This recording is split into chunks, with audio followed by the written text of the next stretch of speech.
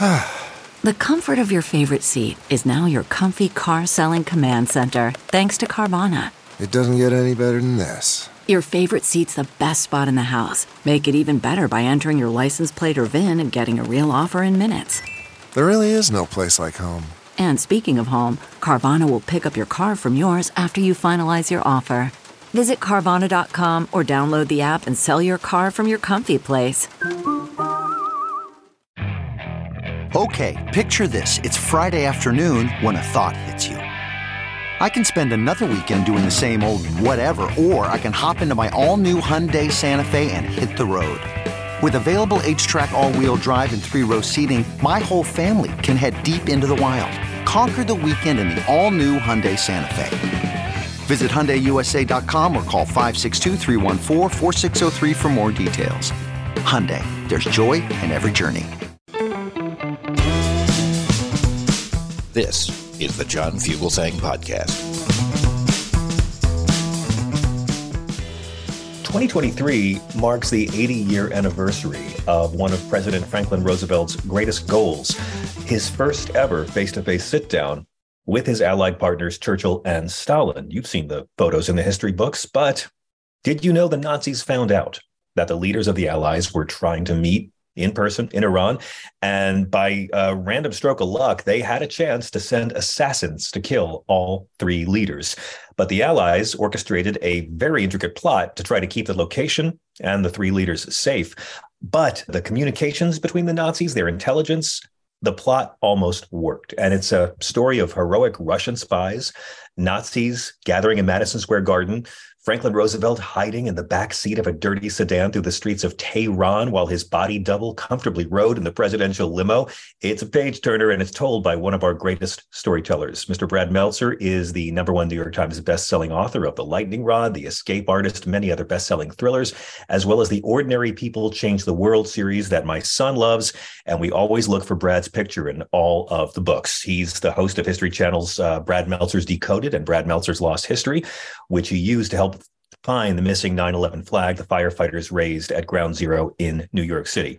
Along with his collaborator, Josh Mensch, he has brought us the new book, The Nazi Conspiracy, The Secret Plot to Kill Roosevelt, Stalin, and Churchill. Our friend Ken Burns calls it riveting, told with confidence and mastery, a page-turner. Welcome back. Happy New Year, Brad Meltzer. Hey, my friend John, so good to be back. Healthy, Happy New Year. Happy New Year to you. I'm so glad to be talking about Nazi conspiracies that have nothing to do with the Freedom Caucus or Kanye West, Brad. Many times we've talked about incredible undertold stories in history, but this one, I mean, the rescues, the body doubles, the intrigue. How did you find out about this one? Yeah, I don't believe the internet is good for very many things these days, but I found it just surfing along the internet. I found this one, it was like a half a page story. And it said that there was a secret plot in World War II to kill Joseph Stalin, FDR, and Winston Churchill. And I was like, is this real? Is this nonsense? What is this? And then I found this story that, and you mentioned part of it, it's 1943 in November, and the big three are meeting for the very first time in Tehran, Iran, of all places, because they want to have a meeting. They want to get together. They want to figure out, get on the same page for logistics and strategy and war plan. And here comes Stalin and Churchill and FDR. And everyone's excited because the president of the United States is coming to town. So they're all waving at the motorcade and everyone's craning their neck. And there's a guy waving back from inside. But the guy inside, as you said, is not FDR at all. It's a decoy. It's a Secret Service agent. The real FDR is ducked down and hiding in the back of a dirty sedan, chasing a Jeep in the side streets of the city because they're worried he's going to be killed. And I was like, why is FDR hiding in the back of a sedan in the height of World War II? And that's where the Nazi conspiracy really started for us. It's just trying to figure out, why is this happening? Why did the Secret Service think this was a threat? And what was really going on? It's interesting that there's the characters here that should be famous and aren't. I will admit I had never heard of Mr. Otto Skorenzy, who's a little-known Nazi, but really found a way to get this plot moving. Yeah, he's one of the most amazing moments of the book is meeting this Nazi. And Otto Skorzeny is brought to Hitler's secret. I mean, truly, you say the word secret lair and you think of supervillain, but it's true to the Wolf's Lair. It's Hitler's secret hideaway And Hitler brings all of his special operations members because he wants to find the best one, lines them all up in one room. And he asks this key question. It's a test. He says, what do you think of Italy? And everyone gives some kind of, ask us an answer that basically says, oh, Italy's, they're part of the Axis power. They're on our side. We, of course, love Italy. And Otto Skorzeny in that moment interrupts everybody and boldly says, I am from Austria, my Führer. And it's a gamble by him. He knows, of course, that Hitler's from Austria, but he's gambling because he knows anyone from Austria actually hates Italy because in World War I, they took a part of Austria and never gave it back. And the gamble pays off. Hitler looks at Otto Skorzeny and he finds his guy and sends, I won't ruin the scene, but he sends Adolf Hitler sends Otto on a secret mission that when you get to the scene in the book, you're going to ask yourself, this can't be real. You're going to say it can't be real. And I was so convinced.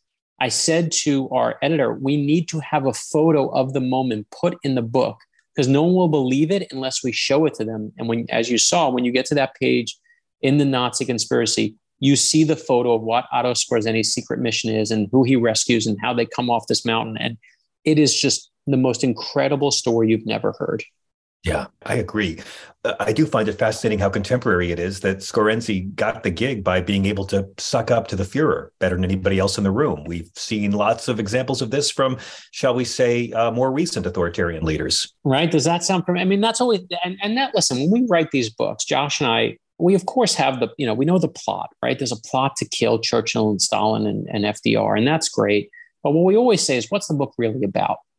And we forget in the context that we write this book, and we hit this pretty hard, is the Holocaust doesn't start with, death camps. It starts with slogans and propaganda and book bans and, nonsense like that. And It takes a group of white native-born Germans who love to spout this hate-filled theory that this minority group is going to take away their way of life. Does that sound familiar to you? Right? Yep. It's exactly where we are right now. A marginalized group that the powerful are encouraging the masses to be afraid of. And listen, and when we see I think it's all down. And when we see Kanye West do this, we wring our hands. We see Charlottesville, we wring our hands. We say, I can't believe this is happening in America. And one of the great scenes in the book, and we purposely put it in there, is we found this Nazi rally that takes place in Madison Square Garden in World War II. It's 20,000 people in the heart of New York City in Madison Square Garden cheering for the Nazis with a giant picture of George Washington next to swastikas. The first surrounded speaker, by swastikas. right? And the first speaker says, if George Washington were alive today, he would be friends with Adolf Hitler. And this is not something, when Kanye West, it's not new. And using your celebrity to shoot, to spout venom is not new. Henry Ford and Charles Lindbergh used their celebrity to bash the Jews back in World War II. And the sad part is this story keeps repeating and repeating. And our goal is when you see a group of people telling you about how much they hate those people, and sometimes it's the Jewish community, and sometimes it's the Black community, the gay community, the immigrant community. When you see those words, those people, that's when you're supposed to use your voice and speak up. And what I really want to reiterate is we didn't write the Nazi conspiracy just to entertain you or inform you, but it's to warn you that here we are again. And it happens so easily when this group of really, really crazy right-wingers put their foot in the door in government and start taking power. That's when you got to start paying attention. Well, like I always say to you, current events aren't current. And that's sure true in this book. But what's even more remarkable is that, a sign of a good history, and I say this as the child of a history teacher, is when you know every character in the book is long dead, and yet you are still gripping the pages because the storytelling is so tight. And I got to be honest with you, Brad, as scary as it is learning about this plot that could have worked to kill all three leaders at once, I found it almost equally scary how fragile the bond between the allies really was. I mean, this meeting almost didn't happen, which could be almost as scary as the plot. Well, and that's what, of course, struck us too. I mean, we tell the stories of World War II that, it's like we punched the Nazis in the jaw, we saved the day, and democracy was saved. And isn't that wonderful? And that's a nice trite story, but that's not what really happened. It wasn't ever that easy. We, in fact, didn't even care about the Nazis. We got involved in World War II because of Pearl Harbor. And one of the things that struck me was FDR, to be a good president, it's not about having the best campaign speeches. It's not about having the best slogans. It's not about, being that everyone loves you. It's about when a disaster happens. And if you look at Washington or Lincoln are truly our best presidents, when a disaster happens, that they're able to pivot in a way that is exactly what is needed at the time. And FDR, he has one belief, and that is he's full of charm. And he's like, I can handle Stalin. Stalin likes me better. I'll take care of Stalin. And he knows that Churchill also likes FDR better. He's like, I'll take care of Churchill. So he's telling one story to Stalin, one story to Churchill. Stalin's pissed off and is like, I'm not going to Alaska. I'm not going anywhere you want. You got to come to me. And Churchill's like, why do we got to go to him? And FDR is like, do we have to go to you? And this thing is about to fall apart on not big, giant things, but just fragile, small egos of men who are just, fighting to do what they think is right in that moment in time. And you see how close we were to it being a giant disaster. Why was it in Tehran? And what was Churchill's issue about traveling to meet Stalin? I always found it fascinating that this meeting would happen in Iran, of all places. Yeah, the first thing that they do, and it makes sense, is they take out a ruler and they say, let's find the equidistant point from Great Britain, from the Soviet Union, from the United States. Why don't we meet in Alaska? We'll all meet there. It'll be great. We're all close. And Stalin's like, I'm not going anywhere because you guys aren't suffering what I'm suffering. And I think this is a key point. Fair point. When the Battle of Leningrad happens, just to give perspective, the United States buried in World War II about 420,000 people. The United Kingdom buried about 451,000. The Soviet Union buried 24 million people. The Battle of Leningrad, when they circled the city, the Nazis circled the city, they said, we're not going to deal with POWs. We're just going to not let anyone out of the city. Yeah. And for nearly a year, they starve everyone to death. People start eating their dogs. They start eating rats. Then they start looking at each other and doing the unthinkable. It's the single greatest loss of human life in a major city in history. In a year, 900,000 people are dead just in that city. And so Stalin's like, you're coming to me because if I leave here, millions of people are going to be dead. And he's not wrong. He's the one who's fighting the Nazis more than anyone else at that moment in time. And they pick Iran because, one, there's a railroad there that's giving him supplies. We're giving him supplies during World War II. And he knows because we have that railroad, we have British intelligence and military there, and there's also Soviet intelligence and military there. He also knows two things.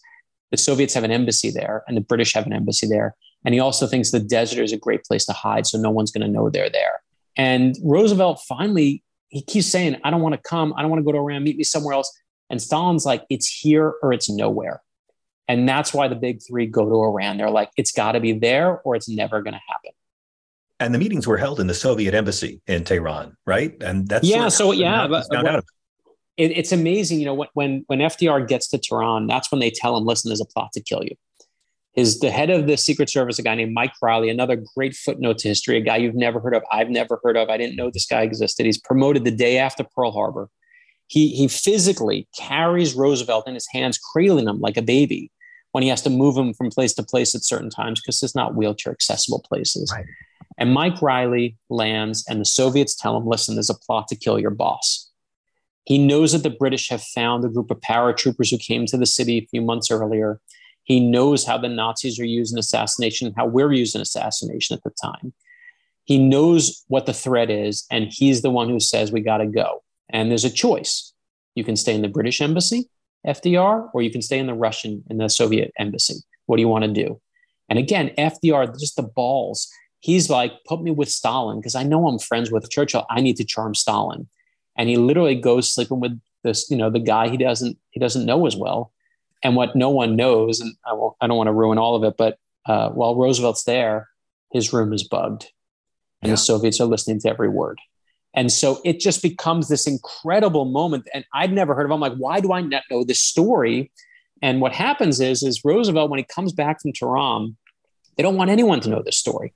Roosevelt holds a press conference and talks about the Tehran meeting. And he says, oh, also, the Nazis tried to murder us. And the phone starts ringing like crazy, right? Everyone's like, what are you talking about? But why do you not know the story until now? Because then Normandy happens.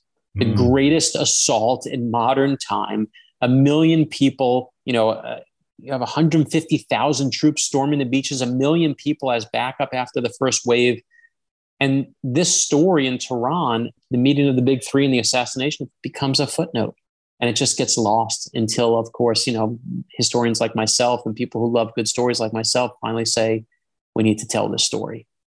I know the Nazis only had a few days to try to complete the Fuhrer's mission, Operation Long Jump. But it seems like the reason why it's been kept a secret is that it wasn't ever really kept a secret. It just never took hold as a story. There was too much going on in the world. And this story of a plot that almost happened but didn't just never made it into any history books. Well, and the other part of it is the people who saved the day are the Soviets. It's the Soviets who say, hey, there's a plot to kill you. And when the Cold War happens and World War II nostalgia peaks, guess what happens? We don't want to tell stories where the Soviets are the good guys. That's not a good story for us to tell in America. So the story shifts and it becomes about how the Soviets were bugging us and how maybe this didn't even happen. And what do we even know? This is all trickery. And one of two things happened. Either they tried to kill FDR, Churchill, and Stalin, or if you believe none of it, that means Joseph Stalin completed the greatest scam of all time on Winston Churchill and on FDR, and arguably single-handedly changed the course of World War II. Mm-hmm. Either way, whatever version you want to take, that is a story worth telling. It's an unbelievable lost moment in history. We're going to take a very quick break. We'll be right back. This is Progress. CarMax is putting peace of mind back in car shopping by putting you in the driver's seat to find a ride that's right for you. Because at CarMax, we believe you shouldn't just settle for a car. You should love your car. That's why every car we sell is CarMax certified quality, so you can be sure with upfront pricing that's the same for every customer. So don't settle. Find love at first drive and start shopping now at CarMax.com. CarMax, the way car buying should be. What makes a life a good one? Is it the adventure you have? Or the friends you find along the way? Maybe it's pursuing your passion while striving to protect, defend, and save what you believe in every single day. So, what makes a life a good one? In the Coast Guard, we think it's all of the above and more, but you'll have to find out for yourself. Visit gocoastguard.com to learn more.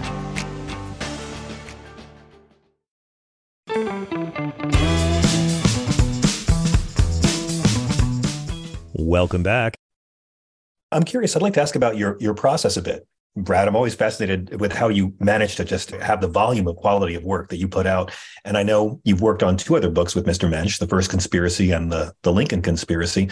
What is your process when you're actually writing a book that involves such dense research with another writer? How does the collaboration work, especially, during a global pandemic? Yeah. And listen, God bless Josh Mensch for putting up with me. I mean, he and I worked together on our TV shows. He's one of the reasons why we were able to tell these stories of lost history. As an award-winning documentarian, his research is impeccable. And what we first do is we sit down and we find this, whatever the plot is. But the key moment, John, is basically saying, what's the book really about?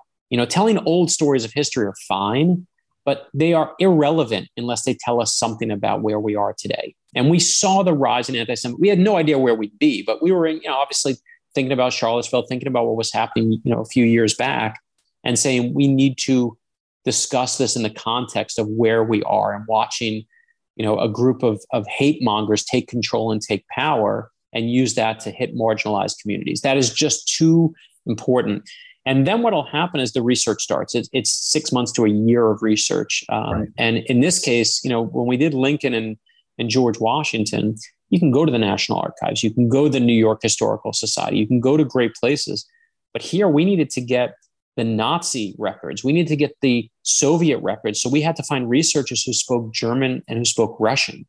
And that was a completely new wrinkle for us. And then Josh will basically take a pass at like 50 pages. He does the first pass and then it comes to me. And then I basically rewrite, switch things around. I also definitely add the thriller part. So he'll give me things that are in order chronologically sometimes. And then I'll literally take it apart and say, no, let's split this chapter into 3. Let's move the bad guys here to the front. let's change the whole pacing. And Josh and I now actually, I don't even have to tell him anymore. I mean, he and I just see it eye to eye. And I always say, if you want to write with someone, Elmore Leonard said that if you want to write a good book, you got to leave out all the parts that people skip. Yeah. And it sounds so easy, but I always say that Josh and I always agree on what the best parts are. So when Otto Skorzeny came, it wasn't like, oh, should we put him in or not? Both of us were like, this guy's story must be told. When it came to Franz Mayer, the paratrooper who in the middle of the desert is bringing in other paratroopers and hiding, as a Nazi spy who's sleeping with this woman in Iran.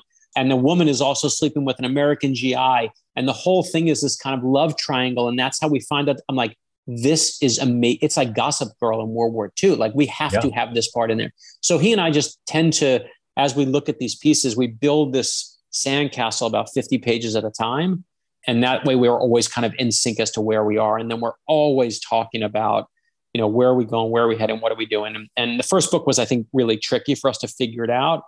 But The Nazi Conspiracy is book 3, as you said. Yeah. And I think at this point, we really do understand, kind of like an old married couple, how these things work. I mean, it's so character driven. It's so story driven. It doesn't read like a history book. But I also have to say, it seems rather telling that you made the choice to tell the book in the present tense. And I'm curious, was that an important choice for you to do? I firmly believe that changing that tense changes the story. I was very adamant that if I say to you, FDR was doing this, then you go, okay, it's like black and white pictures of people. It's automatically old and silly. But if you say FDR is doing this, and the gun is pointed at, at him, then you go, I don't know. Someone said to me, I think this is true, that Anne Frank, Dr. King, and Barbara Walters were all born in the same year. That's right. And yet we paint one black and white and we paint one completely modern, but they're all the same. And it's just a matter of putting the present tense on the past. And you realize World War II is not that long ago. Exactly. It just isn't. It just is not. And it's not the Revolutionary War. It's not the Civil War. And this disaster and the threat of the Nazis never went away. It's still right there. Which brings us to the phenomena of modern book banning. Brad, last year, your books on Rosa Parks and Martin Luther King were banned in the state of Pennsylvania. Congratulations, I guess. I'm right. very curious how the sales were for those books after the banning, but I got to ask how your feelings are that now this wave of curtailing information has come to your doorstep. Yeah, listen, I was heartbroken by it, of course, because kids were not getting the stories of Dr. King and Rosa Parks. My wife was, of course, completely pissed off. And the reason it happened is, and we've seen this over and over, but it is a school board in York, Pennsylvania, in York County, Pennsylvania. Basically, there was a list of great books to teach racism to kids, teach them about racism. And of our books, I Am Rosa Parks and I Am Martin Luther King Jr. were on that list. There were, books by, Malala were on the list. Sonia Sotomayor's book is on the list. Yeah. And they had nothing to do with the content of the book. What the school board said is we can't release this list. We're going to freeze this list until we read all the books. A year went by, John. A year. They're children's books. You can read them in 5 minutes. And a year went by and the list was still frozen. And so basically what started as a freeze became a ban. No teachers, they were like, we can't use these. Can we use them? What do we do? And I went to the school board. These students said to me, Brad, can you come speak to the school board and tell them? And I went to the school board all impassioned on the Zoom meeting in the pandemic. I read from the final scenes of I Am Rosa Parks. And it says, I'm not a famous business person. I'm not a politician. I'm just an ordinary person. And I'm proof that there's no such thing as an ordinary person. I said, this is what you're denying these kids. This is what you're standing against right now. And I thought I'd save the day for democracy. And then, John, all these students from York County start speaking, and all these parents and mothers start speaking. And they're saying, these kids saying, why, because my skin is brown, do you not want me to have books about people who are brown? Why is every book on this list about a brown person and I can't have them? How dare you take these stories away from me? And the truth was, I didn't even need to be there. These kids were such superstars. And by the time they were done, literally yelling at these and passionately speaking at these school board members, the school board reversed their vote, undid the ban. But I don't look back and say, well, that was victory. That was a disaster. And all we're seeing is that disaster growing, is watching these parent groups saying, here are better books that our kids should have. We should ban these. If you're banning books, you're on the wrong side of history every time. What's next for you, Mr. Meltzer? So we have coming out next week, the following week, we do our next kids book. So after the Nazi Conspiracy, which is out right now, next week we do I Am John Lewis. Our next in the Ordinary People Change the World series about the great civil rights icon who teaches you how to get in good trouble, which we felt like was the appropriate thing. So we have in 1 week fighting Nazis, the other week fighting racism. We felt like this is our 1-2 punch for 2023. And then in March, we do in the Ordinary People Change the World series, our first autistic hero. We do I Am Temple Grandin. Oh, and no we just way. had so many parents asking us, when are you going to do an autistic hero? And we really do listen to parents and kids out there. So excited to have that out. And then the lightning rod's out in paperback, and then I'm going to take a nap, I think is what I'm going to do. Well, I look forward to picking up the John Lewis and Temple Grandin book. I should tell you that my 10-year-old's favorite activity is finding the picture of you inside all of your books. You're his Waldo. So I'm sure you hear that. I said, I'm the bald, where's Waldo is what Chris Eliopoulos, our incredible artist, he hides me in every book. You can tell him to look for, they also hide Superman or Clark Kent in every book. Oh, we hide the number 27 in every book. And we also, your son will love this, we hide the next hero in every book. So if you read I Am John Lewis, Temple Grandin's hidden in that book. If you want to know who's next, look in the I Am Temple Grandin book and you will see every hero, the next hero is always hidden. I love it. And why 27? I've hid that in every book. I will not tell you why. People think it's because Leonardo da Vinci used to hide the number 27. It has nothing to do with da Vinci, although I love that detail. But I just love it's my secret number. And I feel like you have to put your traditions in your books. And so we've hidden them there for 25 years and kids are so amazing. They just finally started catching it. And it took them a decade to figure it out, but finally they're like, wait a minute. And these kids are way smarter than we are. Okay. I have to ask, what is your t-shirt? Is it Atari 2600 Adventure?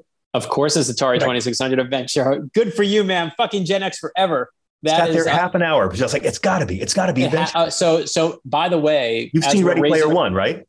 I've read. So my son, let's just share son stories a moment. So your son, as you said, Yellow Submarine is his favorite movie.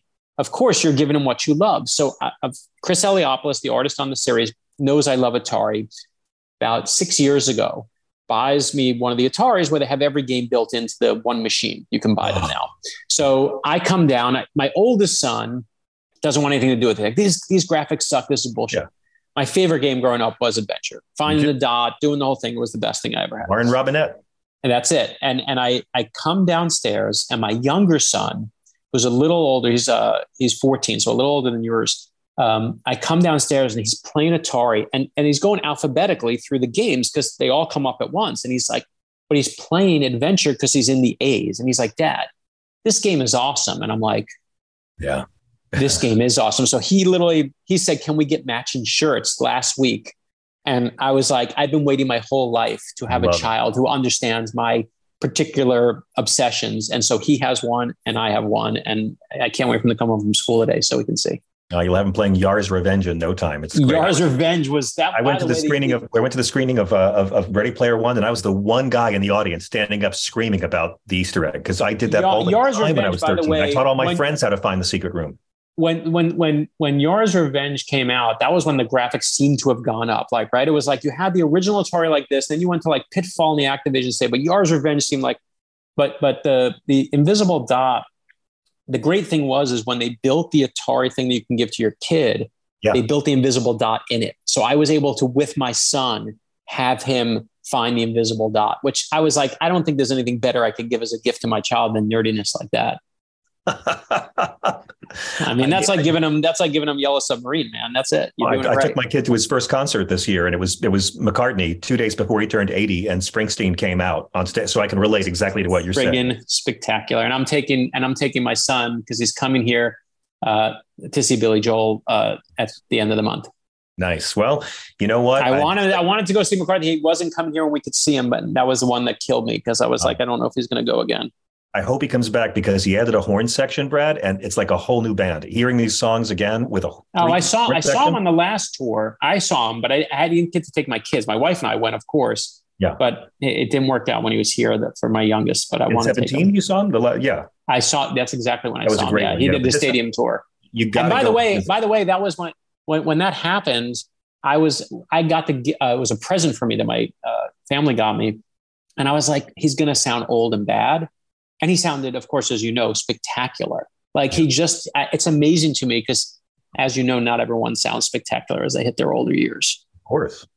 Well, I mean, the voice is very thin now, and you can watch his Glastonbury set on YouTube and hear, I mean, the voice is very, very thin. I don't know if he'll be able to put out a live album from this tour, but I'm telling you, man, just watch it for the addition, for the songs, like even the Wings songs. I don't care about Let Him In. I'm like, why is Let Him In this set list? The 3-piece horn section just invigorated the entire band. We had both of his on the show that week. So I'm gonna. You've just taken my afternoon. That's what I'm gonna do now. Honestly, like to hear from Revolver, I Was Alone and Took a Ride to Got to Get You Into My Life. Oh, well, that with the horns is going to be spectacular. I mean, that's the song that it's made for, right? That's why you bring them. You got to check out the Glastonbury set. Okay, I'm literally going right now. Actually, I'm going to pull it up right now. That's awesome, man. Well, healthy, happy New Year. You too, I'm going sir. to Glastonbury right now. Well, honestly, my only regret is that this book didn't come out before Christmas, because it would make a great gift for anyone who loves history, who loves World War II, or who just loves a truly gripping read. The book again is The Nazi Conspiracy, The Secret Plot to Kill Roosevelt, Stalin, and Churchill by Brad Meltzer with Josh Mensch. It is such a pleasure to have you back, Brad. Happy New Year. Healthy, happy New Year, John. Thanks for being with us. Whatever the genre is, you're always so supportive, and it means more than you realize. And I obviously love the message you put out there for people to fight back when they see injustice. And it really matters. I'm just a fan of good stories. Thank you so much. And we'll be right back after this. Worried about letting someone else pick out the perfect avocado for your perfect impress them on the third date guacamole? Well, good thing Instacart shoppers are as picky as you are. They find ripe avocados like it's their guac on the line. They are milk expiration date detectives. They bag eggs like the 12 precious pieces of cargo they are. So let Instacart shoppers overthink your groceries so that you can overthink what you'll wear on that third date. Download the Instacart app today to get free delivery on your first 3 orders, while supplies last. Minimum $10 per order. Additional terms apply. Okay, picture this. It's Friday afternoon when a thought hits you. I can spend another weekend doing the same old whatever, or I can hop into my all-new Hyundai Santa Fe and hit the road. With available H-Track all-wheel drive and 3-row seating, my whole family can head deep into the wild. Conquer the weekend in the all-new Hyundai Santa Fe. Visit HyundaiUSA.com or call 562-314-4603 for more details. Hyundai, there's joy in every journey.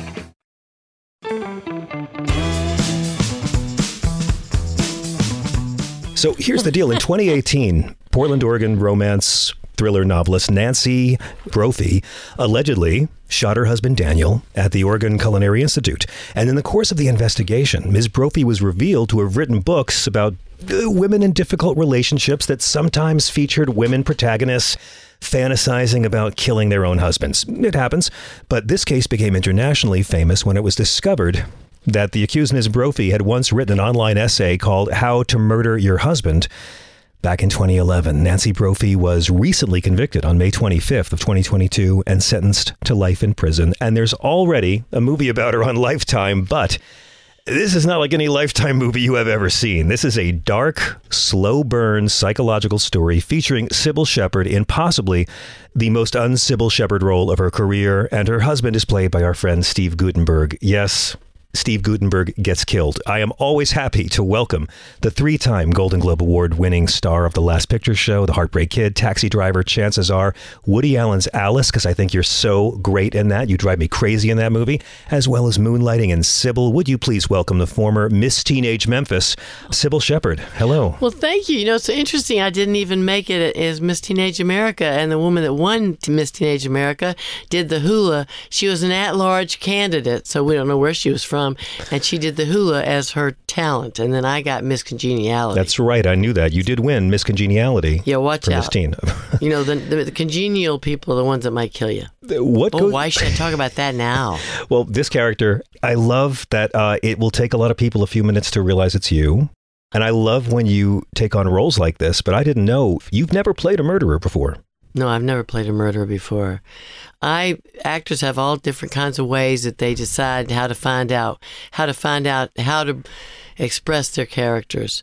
I would say for me, 50% comes from what I see in the mirror.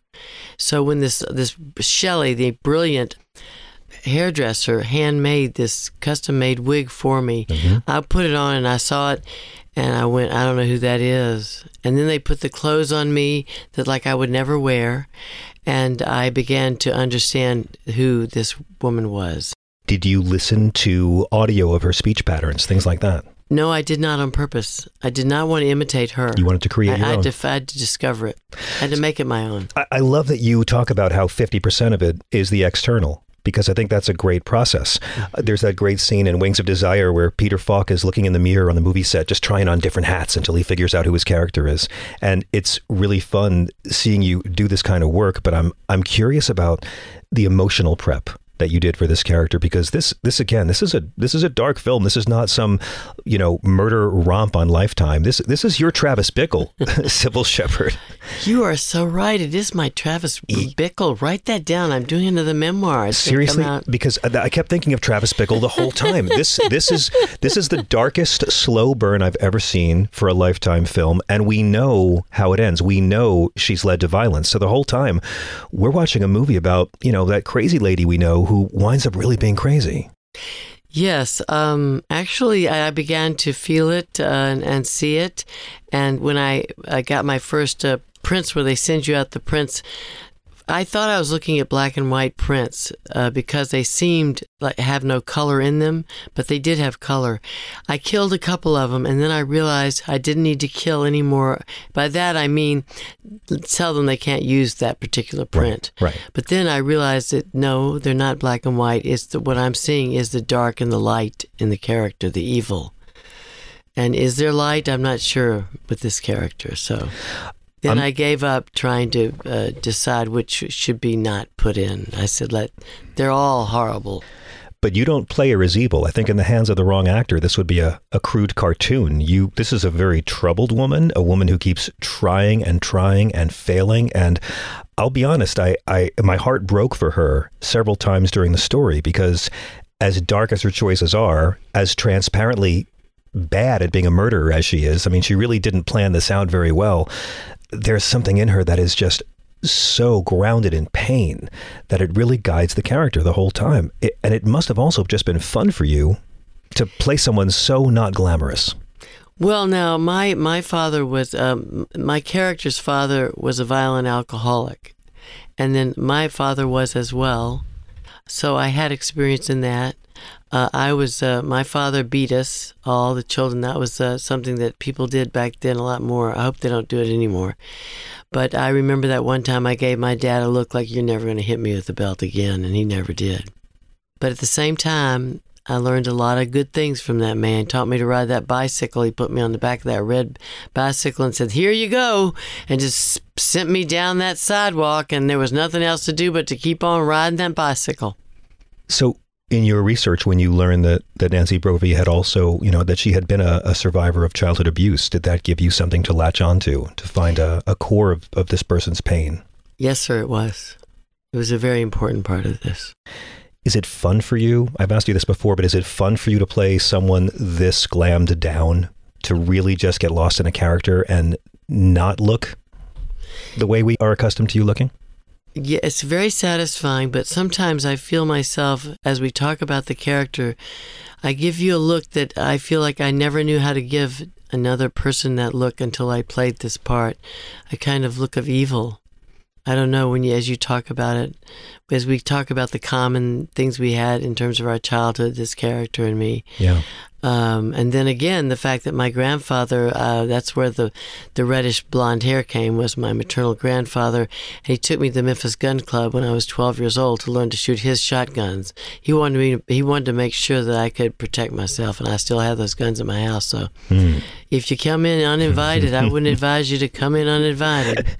Let me quote your character from the film. One of the great signs that you're watching a movie about someone who's disturbed is she narrates it as an author in the third person. And at one point you say your character, which is your character referring to whoever you're writing about, your character goes along living her life like the normal person she is. So what's the shove that pushes her out of normal? Everybody talks about the last straw, the one that breaks the camel's back. The bigger question is, What's the first straw? And that's what I love, because you feel for her as she fails and goes through these humiliations and slides into this darkness. Yes. Well, it was a scary journey. I found myself forgetting who I was, looking in the mirror and seeing another person that I'd never seen. And even now, sometimes when I was looking at you just a few minutes ago, I felt like there was part of Nancy that was looking at you, and that always scares me a little bit when I feel like it's Nancy looking at someone. Yeah, I heard you haven't watched this movie straight through. I couldn't watch it. I didn't have the, it was too upsetting. Yeah. But for me, you did the work. Like, yes. I love watching a character where I can tell that you got a chance to do the work. And this film made me think about your theater life, because there's this legend that your friend Orson Welles once told you that if you wanted to, because you were already famous and successful, but if you wanted to work in theater and practice the craft that way, that you couldn't go to LA or New York, that you had to go somewhere where there were no critics to really learn how to go deep into the character. And I know you made your debut on Broadway opposite James Earl Jones in The Best Man, but I'm curious about that story. Is that a true legend, that Welles really did tell you to go do theater off the beaten path? It is true. And he also yelled at me once right after breakfast. This is going to be loud, by the way. "Everything you know is balls, you hear? Balls!" And I went, well, that makes me feel great. No, I'm just kidding.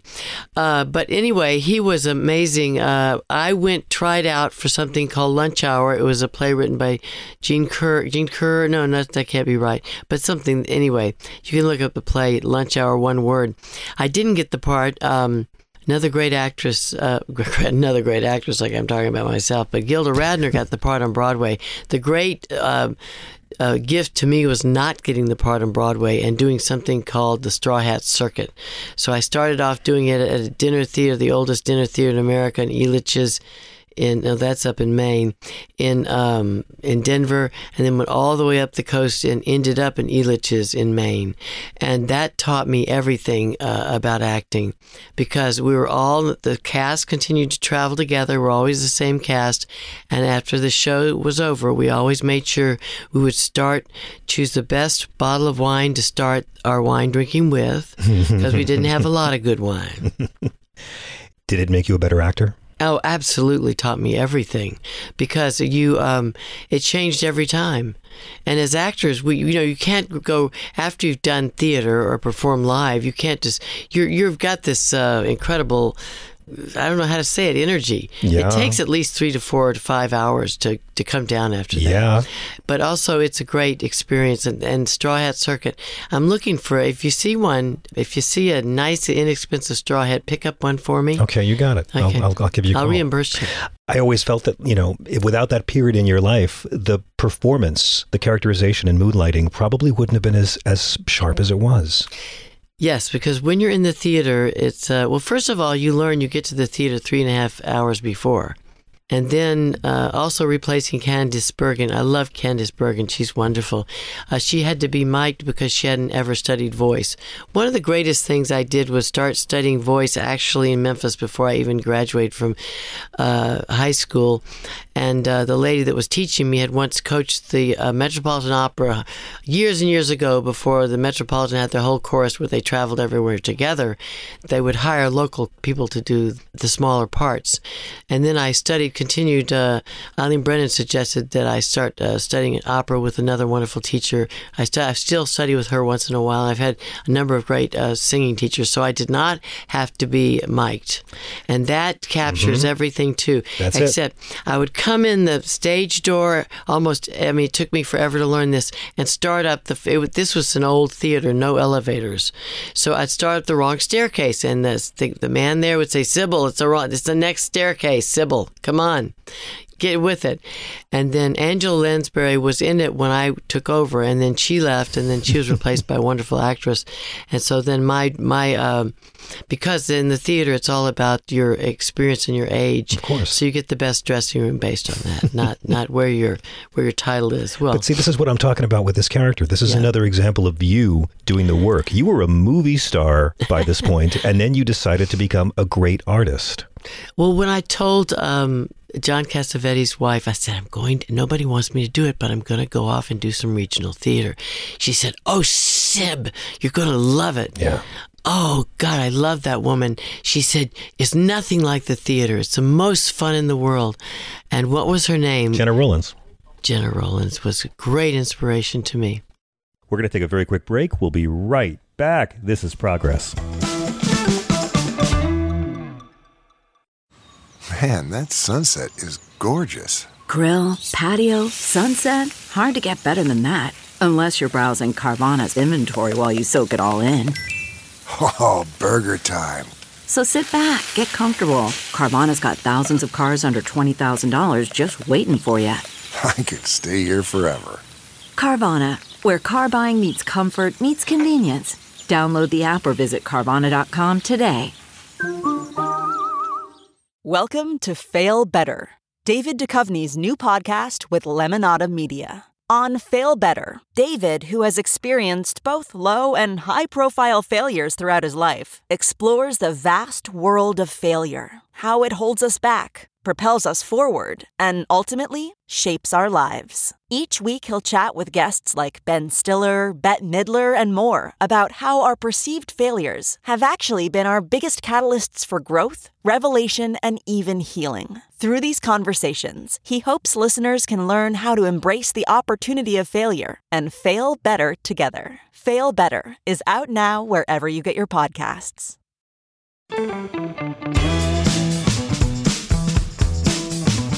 I'm John Fugelsang. This is Progress After Dark. How do you like doing these press tours? It's always fun watching you do these. I'm curious. You must be like, I imagine the questions you get all the time. Like, I imagine it's a lot of, it's the 50-year anniversary of this one, 50-year anniversary of that one. I mean, you seem to roll with it pretty well. I've always loved it. I've always felt that every time you talk to someone, you have a different opportunity to learn something, maybe to maybe be honest about something that maybe somebody else maybe didn't feel that it was right to be honest about, maybe have a chance to make something a little more real and also a little more fake, so it's kind of fun. How so? Just kind of lie about a few things, so it's kind of funny. How Dylan-esque of you. Dylan who? Not the Dylan. Well, yeah, Bob always in his interviews would put details like he grew up riding the rails or that he had worked in a traveling circus act or something, and he would always throw in something like that. I've always loved that man. Well, yeah. Yeah. Yeah, good taste. Yeah, well, I love a few good things.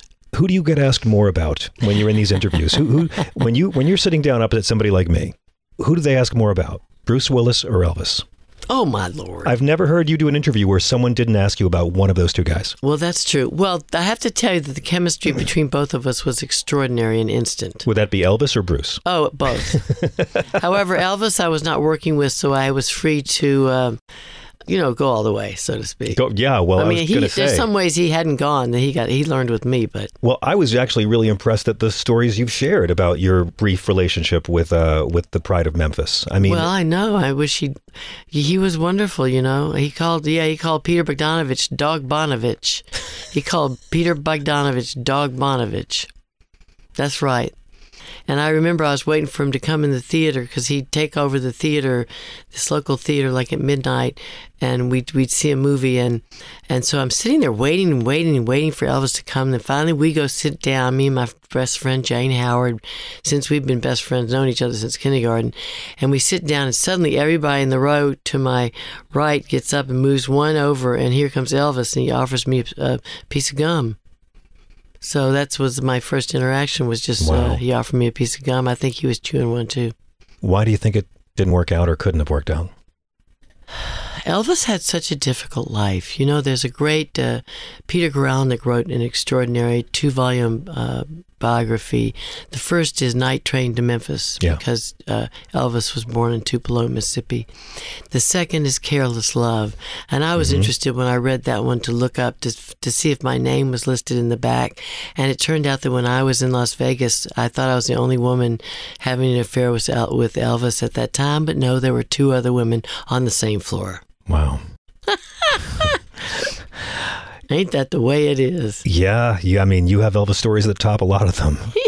You know, I want to thank you as someone who loves Memphis. You helped bring about my favorite museum in this country, the National Civil Rights Museum, which is in the former Lorraine Motel. I went there when visiting Memphis, and then I came back and brought my parents to Memphis just to visit that museum. And I didn't know at the time that you had helped fund it and helped get it off the ground. Yes, I remember we were all with seniors 1968 in April, and somehow we knew something had happened. Seniors were standing we were looking west towards the Mississippi River, because we had a feeling that we knew something terrible had happened, because somebody came, like the principal came on the speaker and said, "Everybody go home now." So I had a feeling that Dr. King had been assassinated. And then I would never forget that as long as I lived. And I remember that dedication. I got to meet Rosa Parks. And then I was standing at the bottom of the wooden stairs at the dedication. It's devastating. And my publicist, Cybill, wait right here, I'll be right back. And she went running away. I thought, where's she going? She comes up with this guy. I think he was, what was he? Clinton. Wasn't he governor of Arkansas or something? Yeah, I seem to remember that. And he didn't even speak. And he was what a brilliant man. I mean, for those who don't know, the museum is in the hotel where Dr. King was murdered, and the museum walk ends where you are taken to the spot itself. And it's after witnessing the history of this country, the kind of history they don't teach in schools too often. It's great, and I just want to thank you as an American for being one of the people to use your celebrity and clout to open that place up. Well, thank you so much. It's a great honor. Really, for me. Thank you. Thank you. You know what I've become as an old lady? What's that? I've become, excuse me, an effing crybaby. I cry at everything. You name it, and I cry or laugh. I have the same. I have the same issue. I don't think it's a problem. Do you have a hard time receiving praise? Maybe. Yeah. I think that having to play this murderer, this terrible, horrible person, brought something out in me that I would never have imagined could be in me. And I can understand in a way how people can be driven to lengths to do so horrible things that they would have never imagined, say, as a child, that they would do. That's a very deep empathy to have. Yes. Well, my sister, Gladys Terry Shepard, she committed suicide at 69. She loved women. She was a lesbian, and but I will say that Gladys Terry Shepard was a wonderful person. And I know when I went to lead the first Gay and Lesbian March, because those were the only words we had for it back then. I remember. They said, I said to them, would Martin Luther King have objected to allowing me to march next to him because of the color of my skin? Therefore, because I wasn't a lesbian, why shouldn't I be allowed to exactly carry the banner? I mean, it's the allies that helped as much as the activists in the long run. And, you know, I look at you, and you had every right to go be a fabulous celebrity model, but you're someone who took the capital of the fame and you used it for women's reproductive rights, for bringing about the Civil Rights Museum, for fighting for LGBT equality, and most thrillingly enough, I find the stuff you're doing now, the roles you're choosing now, to be way more interesting. No disrespect to Mr. Bogdanovich, but this is some great character work. I can't wait to see what you do next. No telling, honey. Watch out. It's really nice to see you, and I'm glad you're well and doing such great work. I'm thrilled to be here. Thank you. Thank you. My great pleasure. Oh, always, always. You can see Cybill Shepherd in How to Murder Your Husband, the Nancy Brophy story. Yes, she kills Steve Guttenberg. It premieres Saturday, January 14th at 8 p.m., only on Lifetime. It's like the 80s nightmare. Cybill Shepherd kills Steve Guttenberg. It's a wonderful performance. Thank you so much for joining us. Thank you for making the time for me today. Stop it. Knock it off. Knock it off.